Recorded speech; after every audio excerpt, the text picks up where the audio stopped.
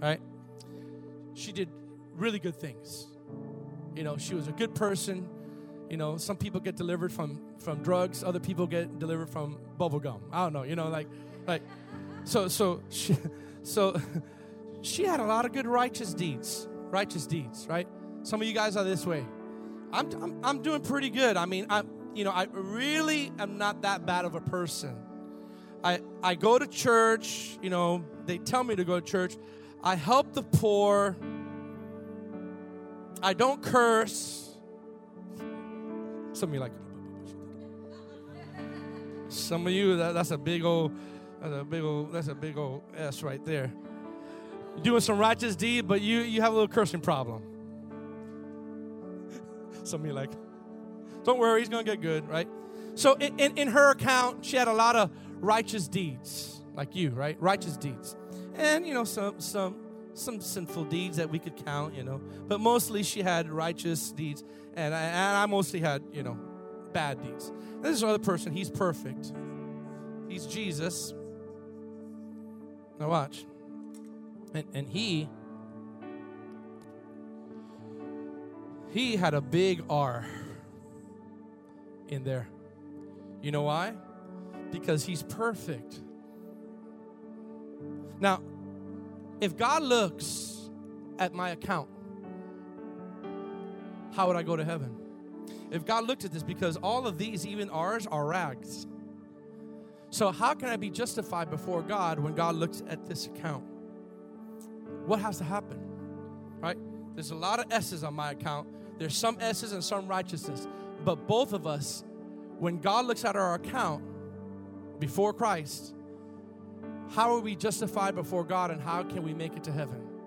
I'll tell you what happened. Grace has to happen. And December 31st, 1990, one day before 1991, grace entered my car. With a good old friend named Josh Brott, he would play basketball. And he had a mission. The whole time, I didn't know he was on a mission. We played basketball. I think I beat him. We went to my car, and I was about to turn. Listen, this was in my account. This was all in my account. I was a good person too, right? He said, George, he stopped. I'll never forget. He put his hand blocking the ignition. He goes, I want to talk to you. He said, if you were to die today, where would you go to heaven? And you know what I said? Yeah, because I do good things. And he explained the gospel to me. That it doesn't matter how good you are, you need to accept Jesus, and grace comes in. And from that day forward, tears came into my eyes. I felt the love of God like I've never had in my car. No music in the background. He led me to the Lord. And the righteousness of God in my truck entered into this Miami Cuban little boy. And this is what happened. Now, all of a sudden, listen to this. Listen. Now, watch this. Now, I became righteous, and Jesus became the sin. Why? Why? Because before salvation, before the cross, God looked at humanity and said, you're going to die unless something happens. But grace says, you're going to live. He transferred his righteousness to me, and I gave him my sin. Right? And the Father said, George, you live. Jesus, you die.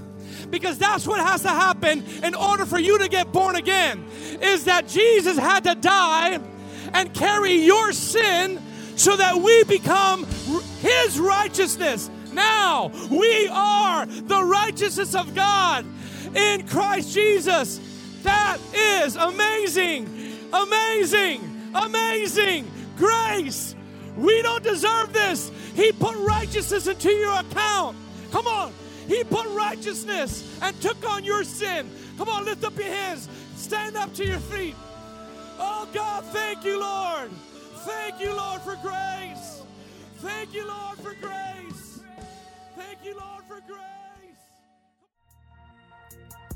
Thank you for tuning in. For more information about us, please visit remnantchristiancenter.com.